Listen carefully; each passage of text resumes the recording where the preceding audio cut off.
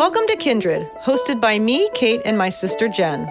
In this podcast, we explore our human relationship to the natural world. In connecting to this planet, we also connect to understanding, compassion, and empathy. How can we see ourselves as not separate or above animals in nature, but a critical and integrated part of an active ecosystem? Through conversations with animal advocates, scientists, conservationists, and many others, we look to inspire a new awareness of how and why we connect to animals in nature in order to repair and restore our relationship to the natural world.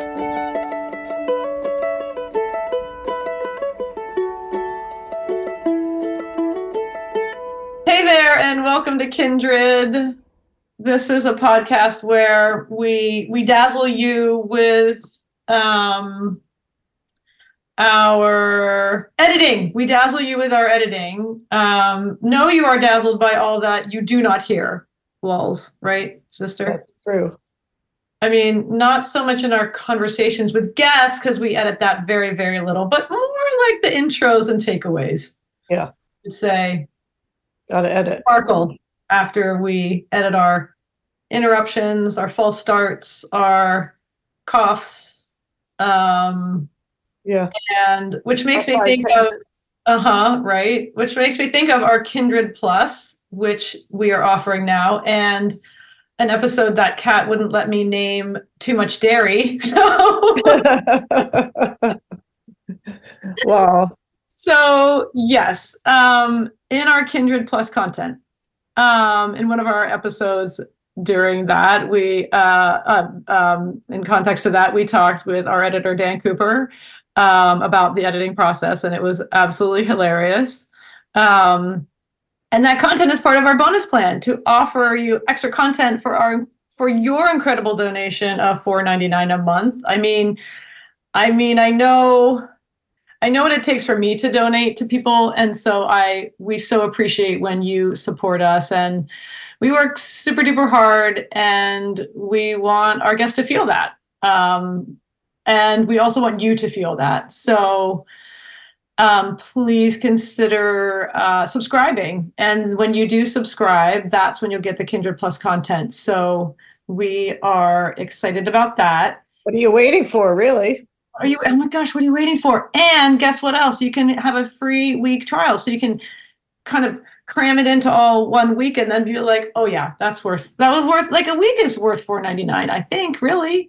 Right. And that's where, like, I love the cup, buy me a coffee on the website you can find, just because it's like, for the price of a cup of coffee, which is basically $4.99 anyone, like a month, you could support us, which would mean the world. So head to our website, kindredpodcast.co, and check out how you might support us here at Kindred.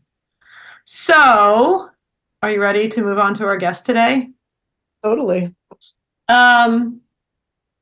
Jennifer, what a powerhouse we got to speak with. I mean, wowza. This conversation was deeply impacting and really critical on just so many levels. So today we are speaking with Dr. Andrea Reid, who is assistant professor at the University of British Columbia's Institute for the Oceans and Fisheries and principal investigator at the Center for Indigenous Fisheries, which she was huge in establishing. I'm going to read a brief and extremely boiled down description of her work taken from the website from Center for Indigenous Fisheries at cif.fish. Andrea leads, along with an incredible team of exceptional humans, quote, the Center for Indigenous Fisheries, working to build momentum and action in support of the study and protection of culturally significant fish and fisheries, end quote. And please do check out their website, cif.fish, for more information on the work they're doing. It is a fantastic resource. It's a beautifully laid out website, and you can also find her at University of British Columbia's website too. So we wanted to speak with Andrea about all things fish in context to Indigenous knowledge and science and what that includes, and breaking down the differences between native fishing practices and Western fishing industry. I've been hearing about and reading about salmon in connection to land, fishing practices, place, and what this all means, not only to Indigenous nations of Canada and the US, but to the world of ecology and conservation. And how critical sustainable practices are so deeply needed, desperately needed, because of Western industry fishing and the impact it has had on the environment, and so much more for the last 100, 200-ish years, somewhere in that. It's a long history. So thank you to Andrea for speaking with us today. We adored the conversation, and also it was one of the hardest ones to move on from. We could have talked to her for many, many more minutes, and maybe she'll come back and visit with us again. But yeah, let's jump in, because there's no world where I can explain or even begin to break down all that there is here. And I will let the expert, Dr. Andrea Reid, take us to the river and into the world of freshwater fishing. See you at the takeaway. Andrea, hello, and welcome to Kindred. Would you please introduce yourself and tell us what you do? Sure, I'm very happy to be here. My name's Andrea. I'm a citizen of the Nisga'a Nation, which sits on the British Columbia-Alaska border. I'm also of Irish settler descent, was raised well outside my territory on the opposite side of Canada. And I grew up just surrounded by ocean and fish, and grew up loving seafood, and just had that as much as part of my life as I could possibly make it, and was swimming with my brothers as much as I possibly could. And so that really drove into me a deep, deep, deep love of water and of fish. But I had no idea that that was a path or a job, really. I knew that I loved science. I was great with like math and physics, and I thought I was going to go into something really quantitative. And I went off to university to have my hopes really dashed by calculus 1 and physics 1 that were so abstract. Amen. Mm-hmm. Yeah, not for me. But then I found ecology, and I really fell in love and found this way to be outside for science. And so that's what really got me down this path that I'm in now. So I'm an Indigenous fisheries scientist. I focus on fisheries questions with and for Indigenous nations, focusing principally in British Columbia. I'm an assistant professor at the University of British Columbia, where I lead a group aptly called the Center for Indigenous Fisheries. Wow, that's just an incredible little history. Thank you for sharing that with us. It sounds like a beautiful story in so many ways. There's so much, gosh, we could talk about that forever. And I just have to say, your background is so beautiful. It's very distracting. And you were saying that where you live you're beautiful. There's mountains, there's a river, there's just greenery, and it's just really, really beautiful. So, yeah, thank you for sharing that with us. So we're here to talk to you about your work at, like you're saying, at the University of British Columbia's Institute for the Oceans and Fisheries and the Center for Indigenous Fisheries. But I feel that before we get to that, it's imperative to our understanding of why you do what you do, that we go back. I think, we need to go back to a time before government, before industry, before regulations and restrictions to people and fish, before dams and the reconstruction of land and rivers. So talk to us about what a balanced and healthy and integrated fishing life looked like, and the relationship Indigenous nations had to fish and rivers and forests. Yeah, it's a great question with a lot in it. So I just want to pause. I mean, fish are so central today for Indigenous nations around the world. And so one thing I might offer in that phrasing is to bring it into the present tense, in that I know we're thinking about how we engage ancestral ways, and that's something that we absolutely do within our center, but we're very much talking about contemporary peoples, contemporary practices, and how those ancestral ways are also evolving in a modern day context. Fish are fundamental to who we are. They're part of our identity. Up and down this coast, so many nations identify as salmon people.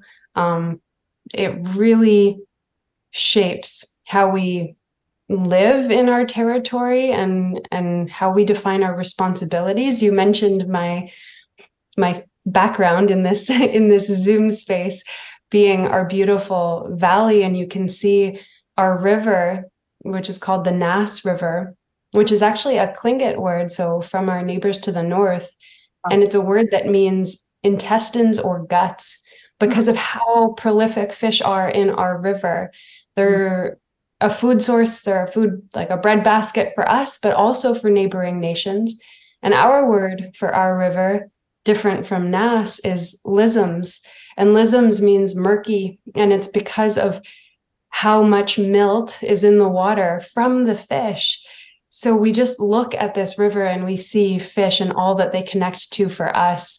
And so I'm often in this space of talking about fisheries as these really in-depth sites of interaction where we're engaging with these ancient lifeways and engaging in place. But it's during fishing that we practice our languages, that we learn our fundamental laws that guide who we are, that we respect our governance systems, that we carry out ceremony, carry out practices that have conservation in mind. And so these fishing systems are really these really complex systems that connect to so much. And so when you say, like, to go back to a time before government or before regulations and restrictions, I guess something I want to make clear is that we've always had government, we've always had regulations and restrictions. We might call them something different, but there's always been a way of taking care of these places that has been really conscientious and scientific, and is the reason why there's been just so many salmon for early colonizers to come and encounter, right? They arrived on this coast and thought that it was just this endless bounty and that it was an accident, and that there are direct quotes about, Indians not making use of the land, seeing it as a missed opportunity rather than the product of very good, conscientious care. Absolutely. And I think that's so much of what we're talking about here today. And that, looking at what a balanced and healthy fishing life looks like. I love how you flipped that all around, that it's always been that in your governance for your nation's way. And I think for white people, for Westerner perspective, like we're coming from, it's understanding like Canadian government or US government and who came in and said things like, look at what people aren't using this land. People aren't just eradicating fish out of the river. So you must not know how to govern this. And the whole point is, it's because of that ancient knowledge and reciprocal relationship that it was that way. And then that changed. Mm-hmm. Yeah, profoundly. And we see that across so many different kinds of ecosystems here, whether we're looking at clam gardens or fire management. There have been these really strong systems in place that center that care and that science that were really disrupted through colonization, often through the outright banning of these practices, whether it's the outlawing of specific fishing technologies or prohibiting the use of fire in a way to take care of the landscape. And that does so much. When I talk about fish being connected to all of these parts of who we are, when we take away the fishing technology, the practice, or the right to fish, we're then endangering all that's connected to. We're endangering the culture, the identity, the laws, the language, the practices that are inherently linked to fish. And inseparable. Well, and that's the interesting thing, I think, because we've talked to people about fire too, Indigenous culture, and just that it's so integrated. It's all integrated. So you can't just take out the one thing, like you're saying, and have everything else work. It's all part of a big plan, and it's all, like you said, integrated into your rituals and all that stuff. You can't just say you can't. Yeah. Well, and unfortunately, we've seen that, yes, they can. And yes, we can, because I'm part of that culture. But just that, it's beautifully put. How you said that really made that make sense in my brain. That, yeah, it's woven into the fabric. You can't just pick out one thread. Yeah. Mm-hmm. Mm-hmm. Well, it's so true. And too, Andrea, I was thinking too, if you could just talk to us a little bit about, not only you can't separate it from the people, you can't separate it from the land and the animals, and talk to us a little bit about that reciprocal relationship that, when interrupted, is so detrimental. Yeah. Well, I think there's huge power in kind of, again, flipping it around, because I'm actively reminded of this by so many elders in my circles who, when they hear about concerns around loss of language or loss of culture, their solution is, well, just go back to the land, because that is where our ancestors found it in the first place. And so I think there's real power in, as we re-engage in these places and as we reassert our sovereignty over our fisheries and practice these life ways once again, it means that we can reconnect with something that's been so severely severed. It doesn't make it all the way better. There's so much that's been lost in the wake of that may never come back. But I think that we can work together again, like as contemporary people, to think about what it means to be Niska, for example, in a really changed world with a really changed Nass River. Yeah, exactly. And what you just said reminded me of, just again, like the changes, like just thinking about dams that were built, right? And how, and when you said severing, and that to me is an example just for our listeners to sort of get some more, that's why I mentioned dams, because it is a severing. And there's some talk, some places, of opening some dams up. I don't know if that'll happen, but I think that's where, Western government has interfered so deeply. And I think about how so much of the fish can't get where they want to. And then everybody suffers, right? The animals suffer, and that whole ecosystem, and then the forest suffers. And it's just this incredible shift of biodiversity in such a damaging way. I work with some colleagues in the Okanagan region, Silks people, Dr. Jeanette Armstrong and colleagues that work with her. And in some recent collaborative work that I was reviewing of theirs, they shared that there were 3 salmon populations left in their region attached to the Columbia River because of the extent of damming. And it's such a frightening prospect to think about a world where people can't get fish. This summer, I brought a handful of gayuks, our dried salmon, down to an elder on the Fraser, and he was in tears in receiving it, because they couldn't get sockeye last summer. There were no openings, no allowances to get fish, and we here on LISMs are really fortunate that our fish are running reasonably well. They are facing peril for sure, but not to the same extent as some of our neighbors to the south, as well as neighbors to the north looking to the Yukon. It's pretty grave and it's pretty grim, where there's whole communities without access to fish. Well, I'm really glad you mentioned that specifically, that your colleague was saying that there's only 3 species left, because often I think a salmon is a salmon is a salmon, right? And that we're talking about, well, salmon can get up the river, but again, the depth of disruption and it must be overwhelming. Does it overwhelm you, Days? I mean, it can feel so big.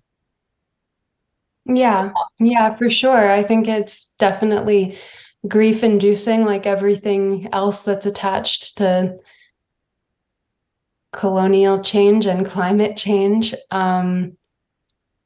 But I think that, salmon have been here for 6 million years, and they've found incredible ways to adapt. And we see their ranges expanding northward, which is its own concern when they're arriving in whole new territories, finding themselves in Inuit Ninungat and communities there being like, what are these fish?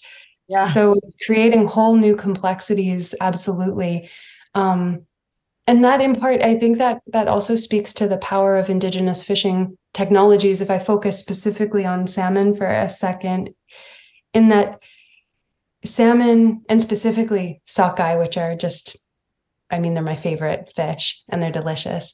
But sockeye populations are really diverse within a system. They home right back to where they're from. There can be dozens or hundreds of different populations within a single system that are each their own population, right? They're their own kind of unit within that larger species. And many Indigenous fishing methodologies were and are deeply selective, and so could allow us to target on a specific river, a very specific run coming through at a specific time. And so we could make a decision about, well, they're healthy, so we know that we can take from them and spare the others that are in a more precarious position. So like the more we can get population specific, I think the more we can be on a better track. The risks that are introduced through, say, industrial scale fishing, when we think about what that looks like in the salmon world, those are major fisheries that happen in marine waters where salmon are all intermingled, all the different species and populations are all mixed up together. Right. And so grabbing a seine net or a gill net out of those waters means that all of those fish are all together. And so it's an indiscriminate way of approaching the activity of fishing. But if we shift upriver and use technologies that allow us to be inherently choosy, we can make decisions on that population level before affecting all of the other fish. Well, yes, and that's my next question. And I want to dig into this because, let's break down the differences and the stark restrictions that Indigenous fisheries face in contrast to industrial fishing. And like you use the term, indiscriminate fishing practices. I want to break this down. I think it's really critical for people to hear the differences. Yeah. I mean, there's again a lot within that question. So I might think about a specific example just to start. On the Babine system, which is in the upper Skeena watershed.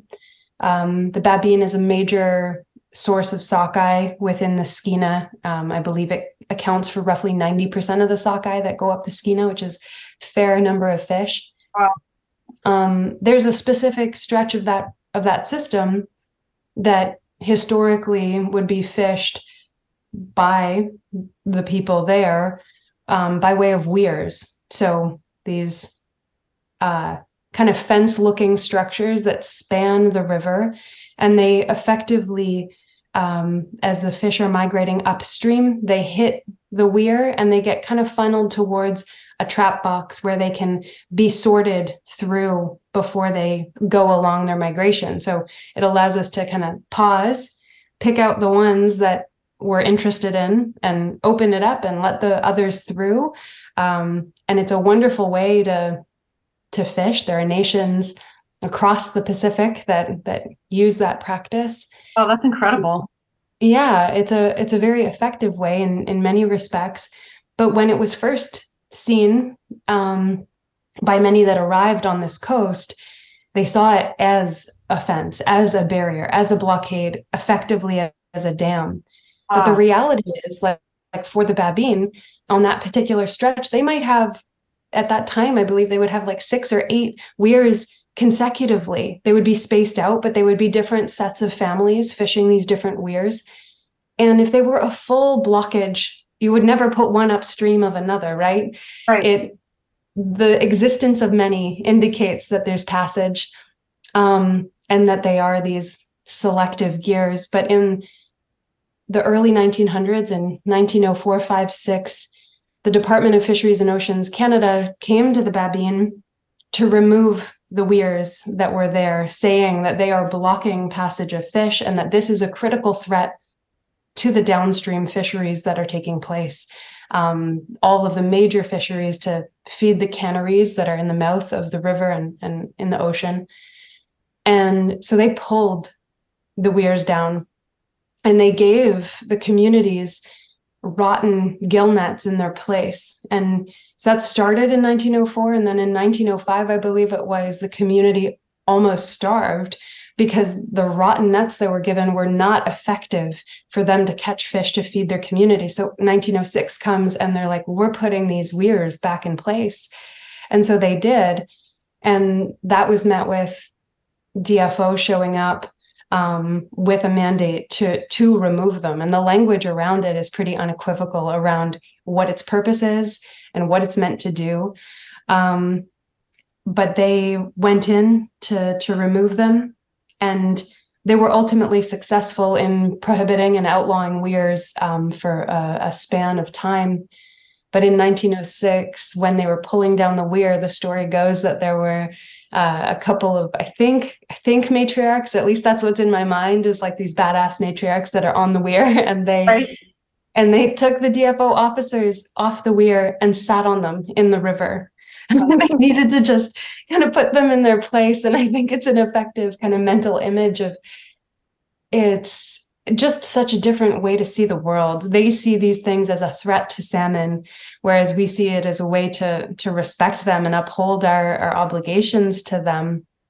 And then comes, if we go ahead decades, all of a sudden DFO has its own fence in that same location at the Babine that's used to this day for monitoring fish passage. And if you look at it, it's the exact same as a weir that would have once stood there. I mean, now it's made of aluminum instead of wood, but it's absolutely the same technology, the same approach in the same location.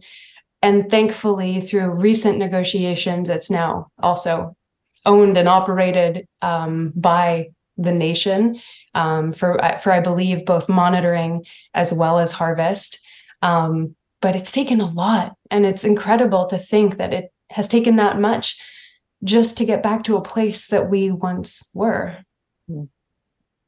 Well, and a practice that was conscious and full of knowledge through years, tens of thousands of years of experience. There's, and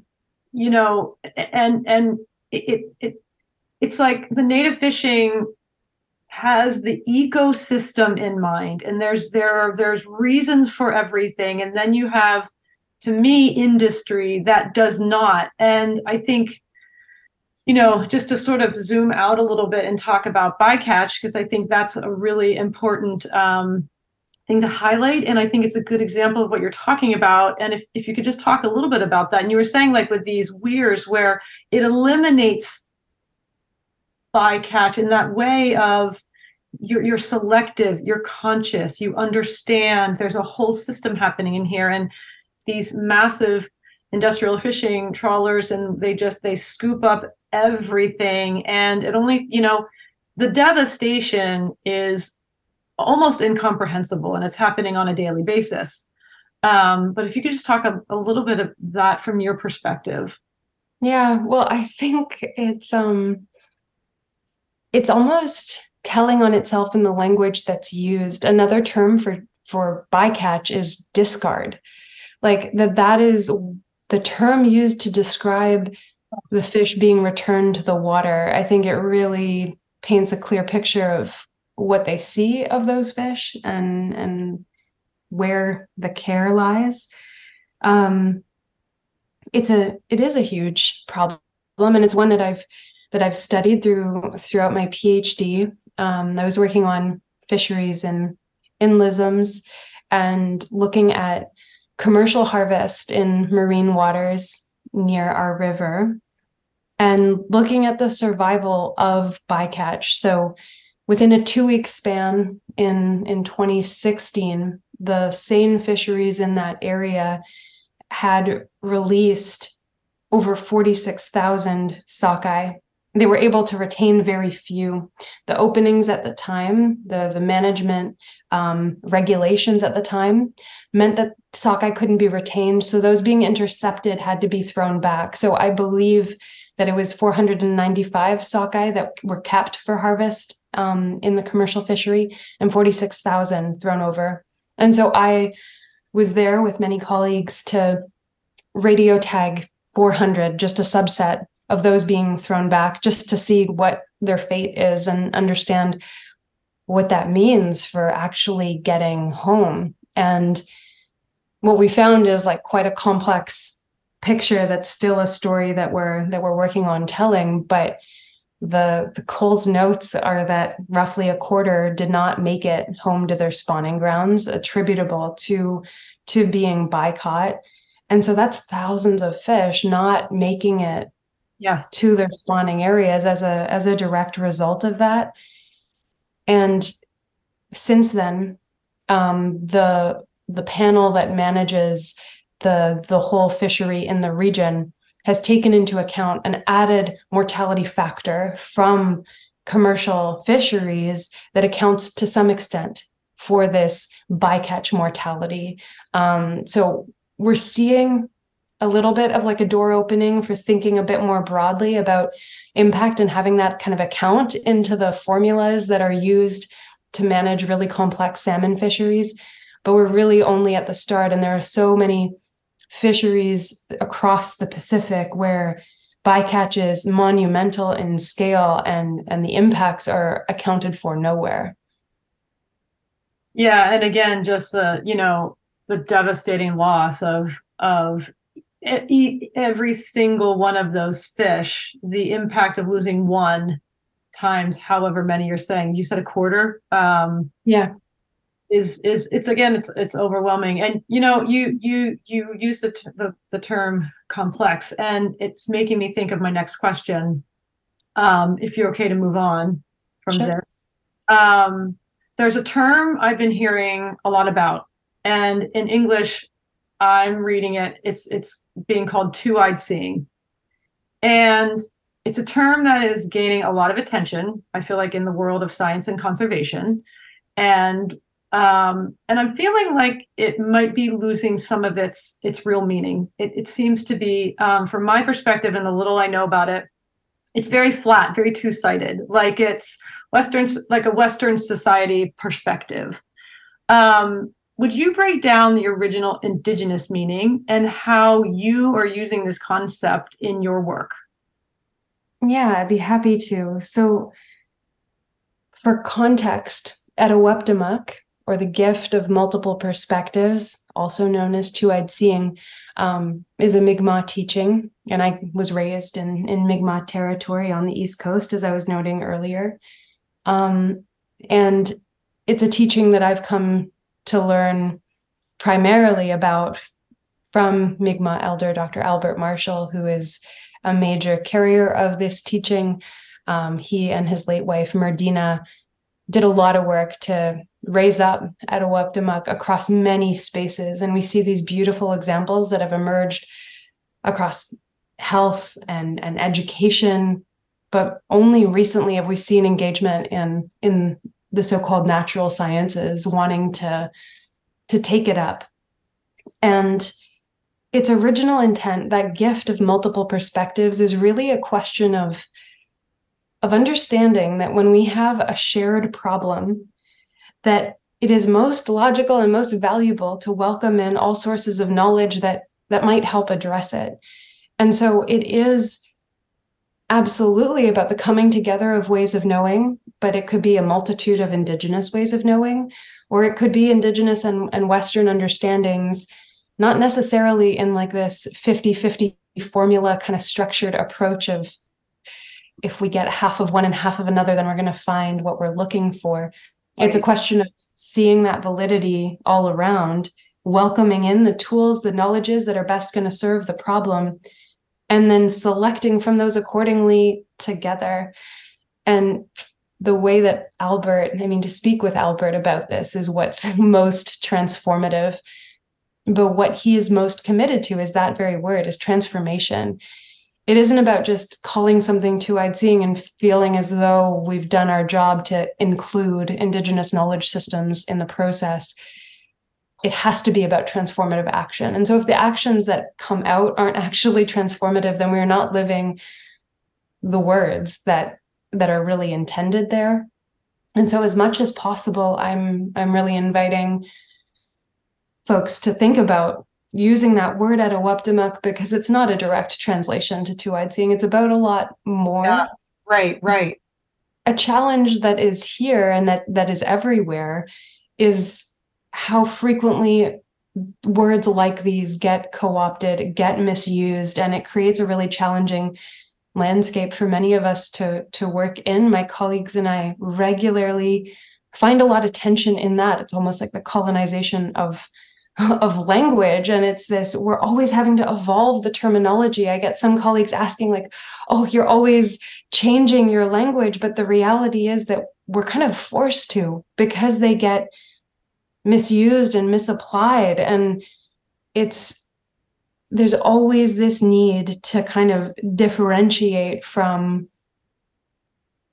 that flattening, as you said, right? That it becomes so much less than its original intent.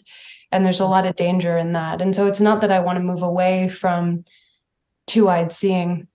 I adore the principles that Albert has helped me learn. But I think that it does require that kind of like complex view and nuance in its understanding, and most importantly, in its application. Well, yeah, and thank you so much for breaking that down so beautifully, because, I feel like this perspective, it's so beautiful, and it's so filled with so much knowledge and answers, like solutions to me. When I first came across it, I thought, oh my gosh, this is the answer forward. This is the way that the planet can be saved and healed. And there's something, it reminds me also, and I'm curious on your perspective, to the word knowledge and science, right? And I think like inherent to this conversation and my questions for you, it's like, what do you see as, what is knowledge? What's the definition of knowledge, and what's the definition of science? Where for me, knowledge, it really means to know, right? And if you know something, you have a depth. And you were saying like, it's not this flat sort of two-eyed seeing. There's depth there. And for me, science, though I love it so much, it's traditionally and historically been very objective, very much outside. There isn't often in the past been a lot of depth. But what's your perspective on that?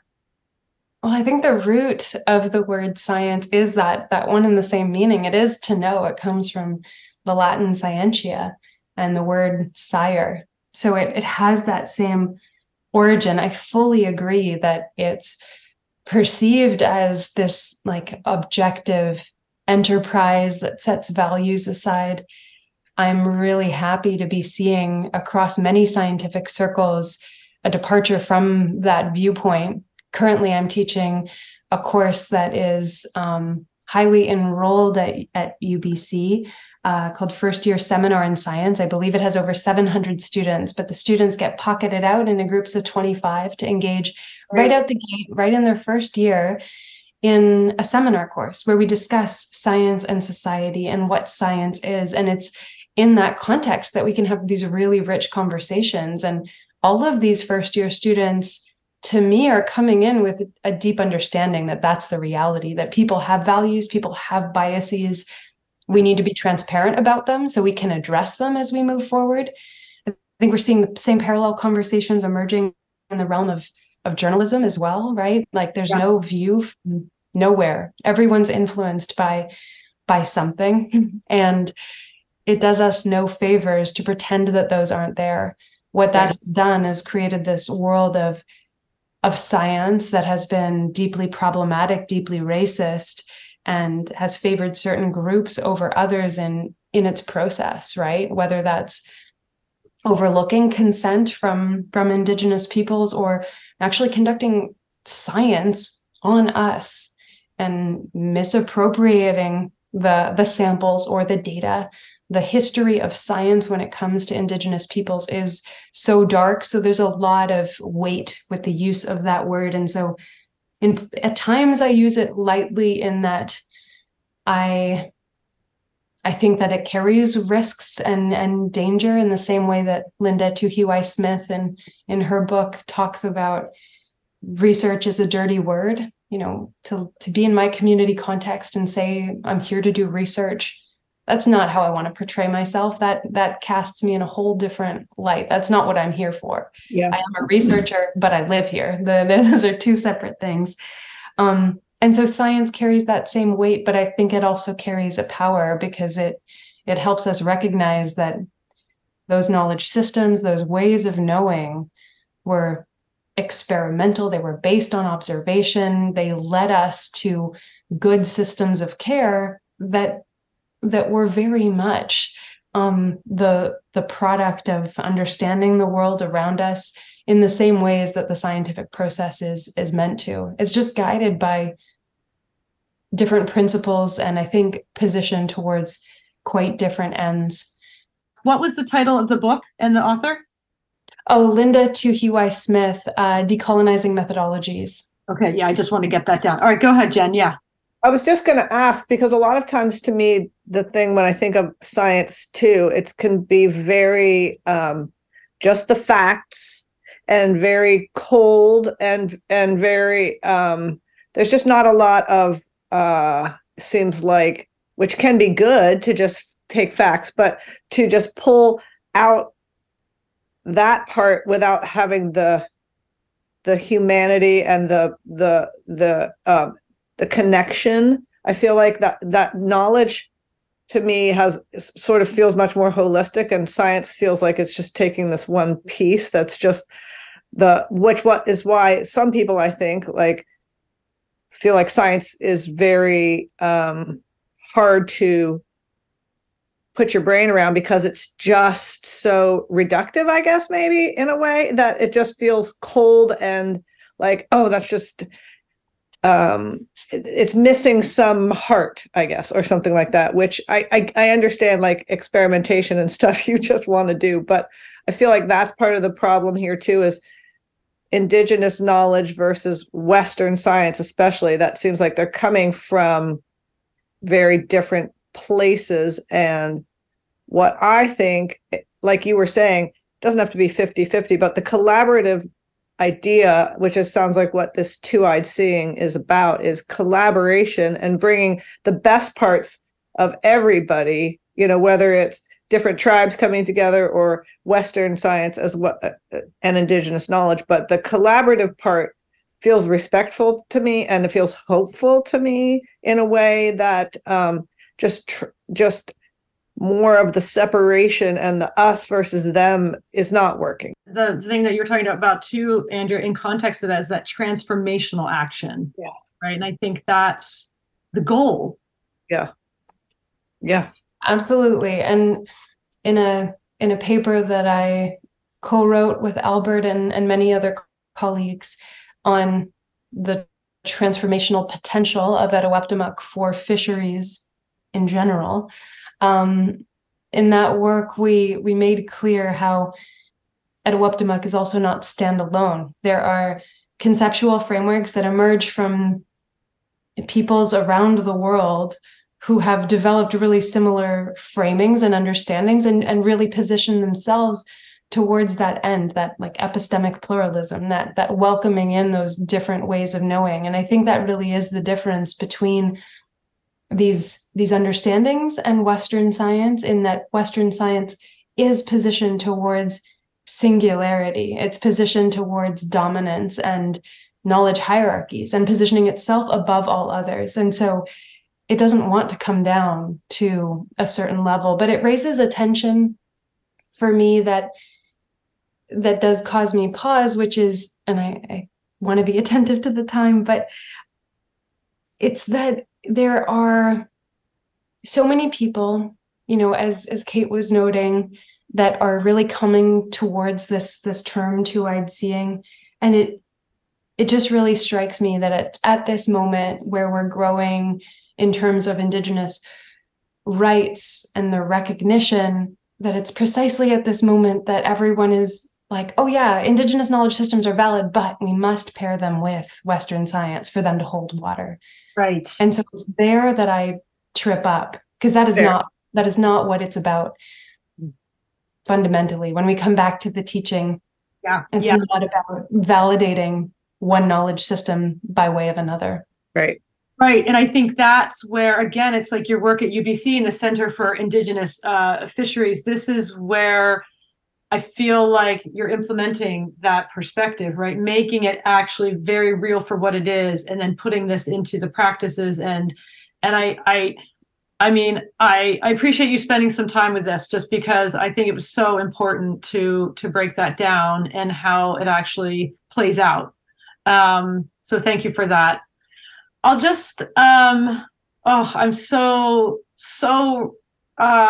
not wanting to let you go, but in the consideration of your time, I will ask you our last question that we ask everyone in context to our conversations. But Andrea, why, from your perspective, is this an important conversation? I mean, you know, what new awarenesses and connections can we gain? And I know it's general, but it's important. Yeah, it's a big question, and one that's hard to answer swiftly, but I'll do my best. I think we're at a point where we see a very national, international need for greater awareness of what Indigenous fisheries are, what Indigenous fishing rights are. We've arrived at a time with like a shifted baseline in a social sense, where people grow up today without seeing Indigenous peoples engaged in fisheries in many ways, or they see misrepresentations of what those mean. And so their view of our connection to fish and what they mean to us is so deeply transformed. And I think that's really multi-layered. There are problems within our education systems, there are problems in our media narratives and how these get discussed and portrayed.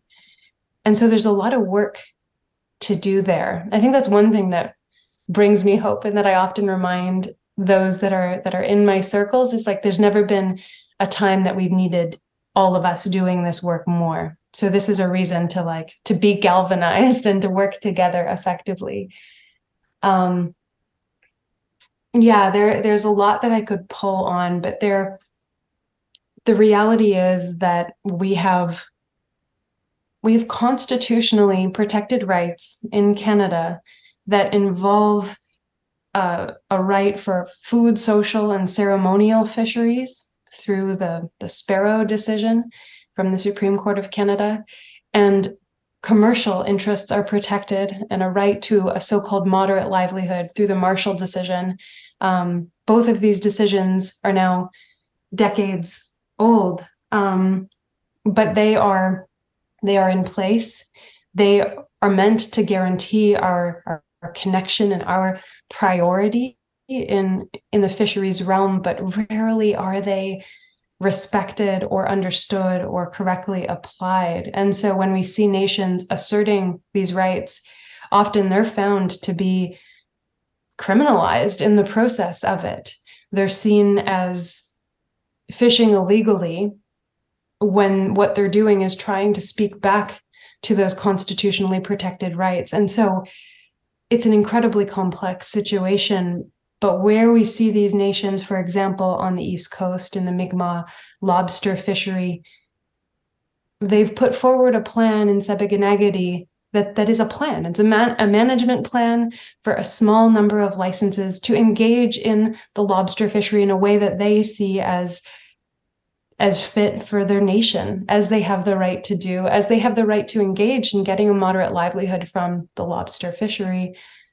But since that important Marshall decision that guaranteed that right, there's no way to get a license to earn a moderate fishery. There's no way to participate and exercise that right, leaving us really with no options. And so as these fishers engage in these rights assertions, which absolutely they need to be doing, they're being met with huge hostility and violence. And this is such a grave situation because I think that the people in opposition to the Indigenous fishery feel like it's a direct threat to them. It's a direct threat to their claims, to their identity, to their well-being.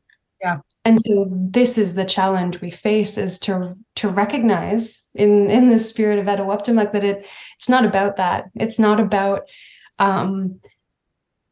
removing the settler population in its entirety from this place. What people are asking for is for respect and participation and recognition in a deep way that respects Indigenous authority over these long-standing fisheries that have been in place. So what we need now is a movement towards the restoration of that sovereignty. Myself and many colleagues are actively talking about this idea of fish back, of bringing like the land back movement to the conversation of fish and fisheries. Right. Because I think that is the way forward.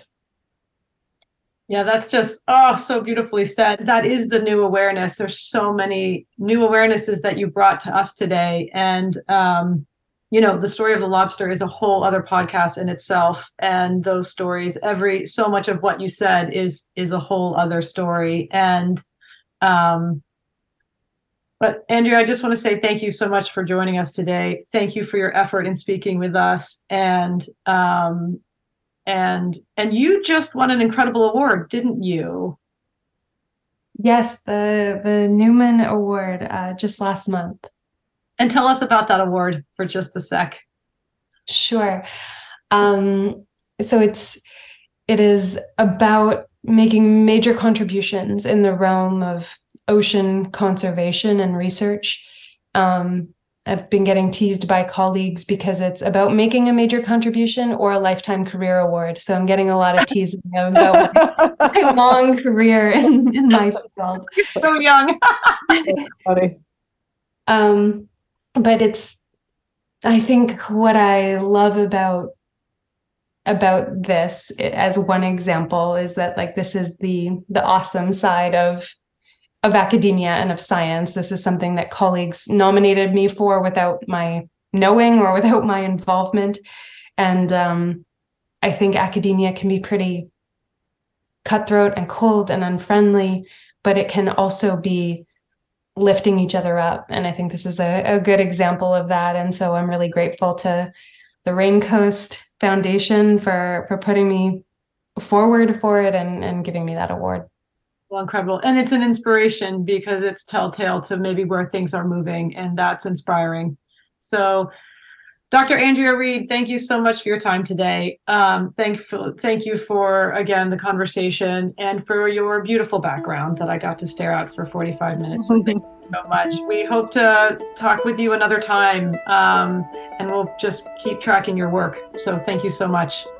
Thank you for hosting me. Thank you for the great questions.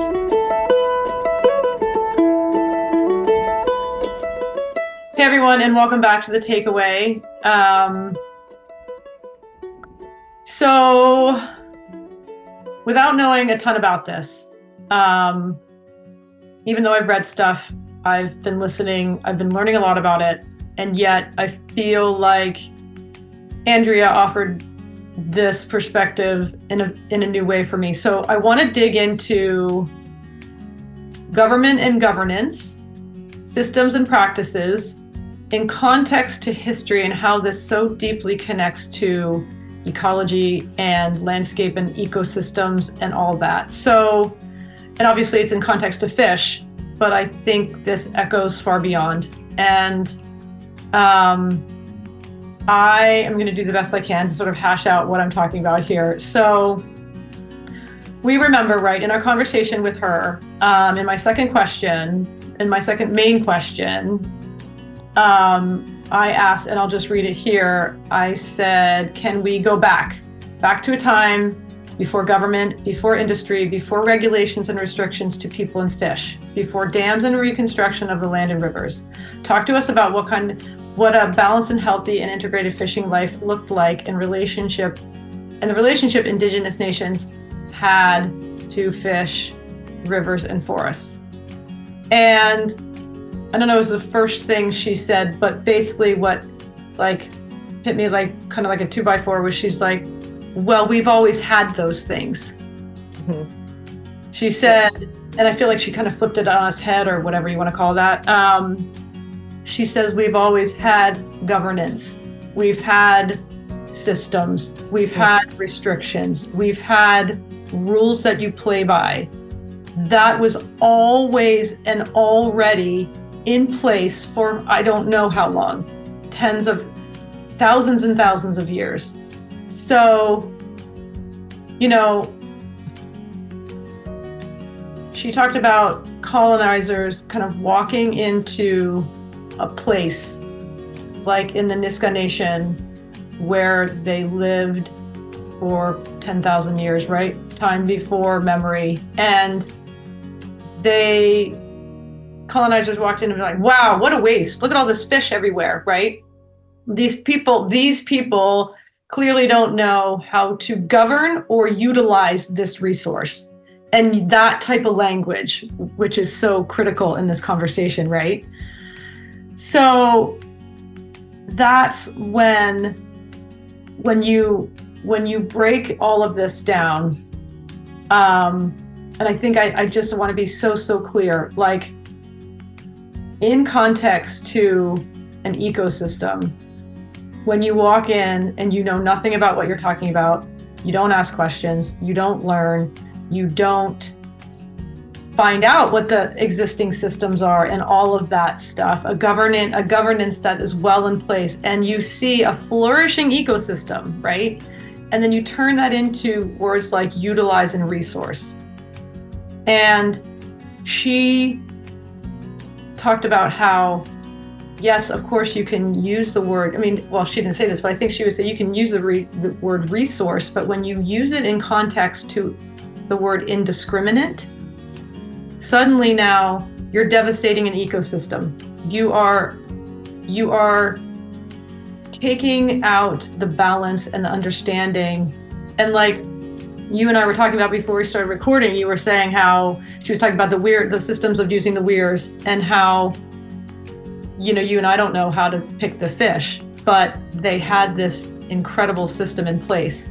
And it's why when you walked into that space 200 years ago, you said, oh my gosh, look at this. Look at all these thriving fish. Yeah, right. Yeah, and it is, I don't remember what the machine was called, what she was talking about, but that whole thing of when you just scoop them all up and then you throw a bunch back out, and that how a quarter of that population then dies because it's just this, it's not a viable way to do it. It's, I mean, anyway, it was just very, like, from the moment that she said, well, it's funny that you say that because all those existed before, it just shows me again, our perspective is before government, there was a whole system here before still, and it was working, and it was, anyway, it was just interesting, not only from the ecosystem perspective and what that does to the population, but also how she kept talking about for them to be able to do their practices. Yes. As part of their culture. Yeah. Is like when they just pulled the weirs out. It's like, no, you're not allowed to just do that, Oopsie. Oh, right. Right. Anyway, it's just another sort of jaw-dropping awareness for me that, oh, okay, yeah, we have a long way to go. Oh my gosh, we have a long way to go. I feel like it's almost like we're just starting. And I think, it's this idea that these complex systems and governance and these rules sort of to play by are all in support first and foremost to the ecosystem, right? It's like this was all existing. You live with and among and together, and it's like, how can you sustain an ecosystem that then can sustain you? And I think that it's just, again, we have the white community, the white Western thinking has a long way to go. And it's almost like you were just saying earlier, oh yeah, that's right. And I don't even think we're even there yet. Like, oh yeah, that's right. Like, I don't even know what that is a lot of the time. No, but just the awareness that, yes, that things have been going for a long time. And I think one thing I'm remembering from other Native American people that we've talked to, and also from the Robin Wall Kimmerer book that we read, and it's just, they begin with a respect for the earth. Yeah. They come in with that as a great respect for the earth. So that is what sort of governs all the decisions they make. Talk about governance, and that is very different than when what you're coming in to do is make the most amount of money that you can. Right. It's going to have a different flavor. And so it's again, another example of just another area where that disparity is happening. And not that making money is bad, but money being the top priority is it's consequences. It's going to have consequences. And back to indiscriminate. Exactly. Right. And when this is then built on blood and all other kinds of things, I mean, it just goes so deeply. And I think that, why not? This is where we need to give these things back to the people who have always known how to do this, right? To me, the answer to indiscriminate fishing industry is this conversation with Andrea. That's the answer to me. And it's creating, these are the answers. And I don't want to get into it, but she broke down the two-eyed seeing again. That's very connected to this. And she so beautifully reframed that and broke that down, but it's so critical to this. And I think if let's give these issues and these challenges that we've created back to what I see as Indigenous knowledge is also Indigenous science. And she said that word can be a little complicated for the Indigenous communities. I totally get that. Yeah. And I think though that this is for me where these answers of balance and all of those sort of systems can come back into play, and they can also make money, right? And this is right. The balance. But, yeah, and the word that popped into my head when you were talking is like, what's the antithesis of like indiscriminate? And I was just thinking intentional fishing, intentional, whatever, fire starting, intentional, it's all about, right. There's a deep intention behind it.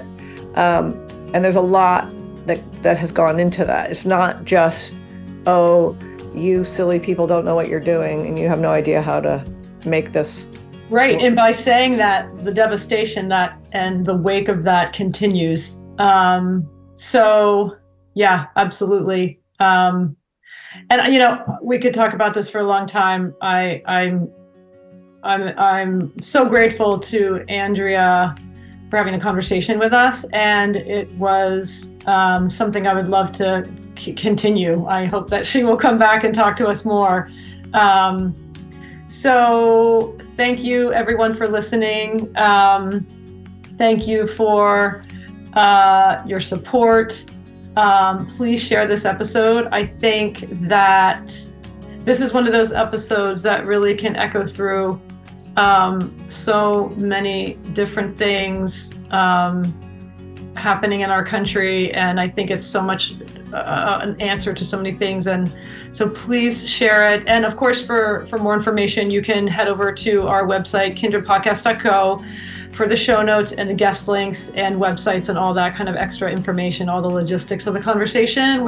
And you can also sign up for the newsletter. And then, like we talked about, subscribing and supporting us. And again, keep following us on Instagram and Facebook at the Kindred Pod. And I look forward to a lot more of these conversations. And thanks again, everyone. And thanks again to Dr. Andrea Reid. Take care and lots of love. Kindred is hosted by me and my sister Jen, produced by Kat Gaddy and myself, sound production and editing by Dan Cooper, original music by Ellie Grace, and our Kindred artwork was created by Lindsay Coffin. Please follow, rate, and review wherever you listen to podcasts, and feel free to contact us through our website at kindredpodcast.co, where you can also find details about Kindred Plus, our subscription service, as well as links to our social media accounts and show notes.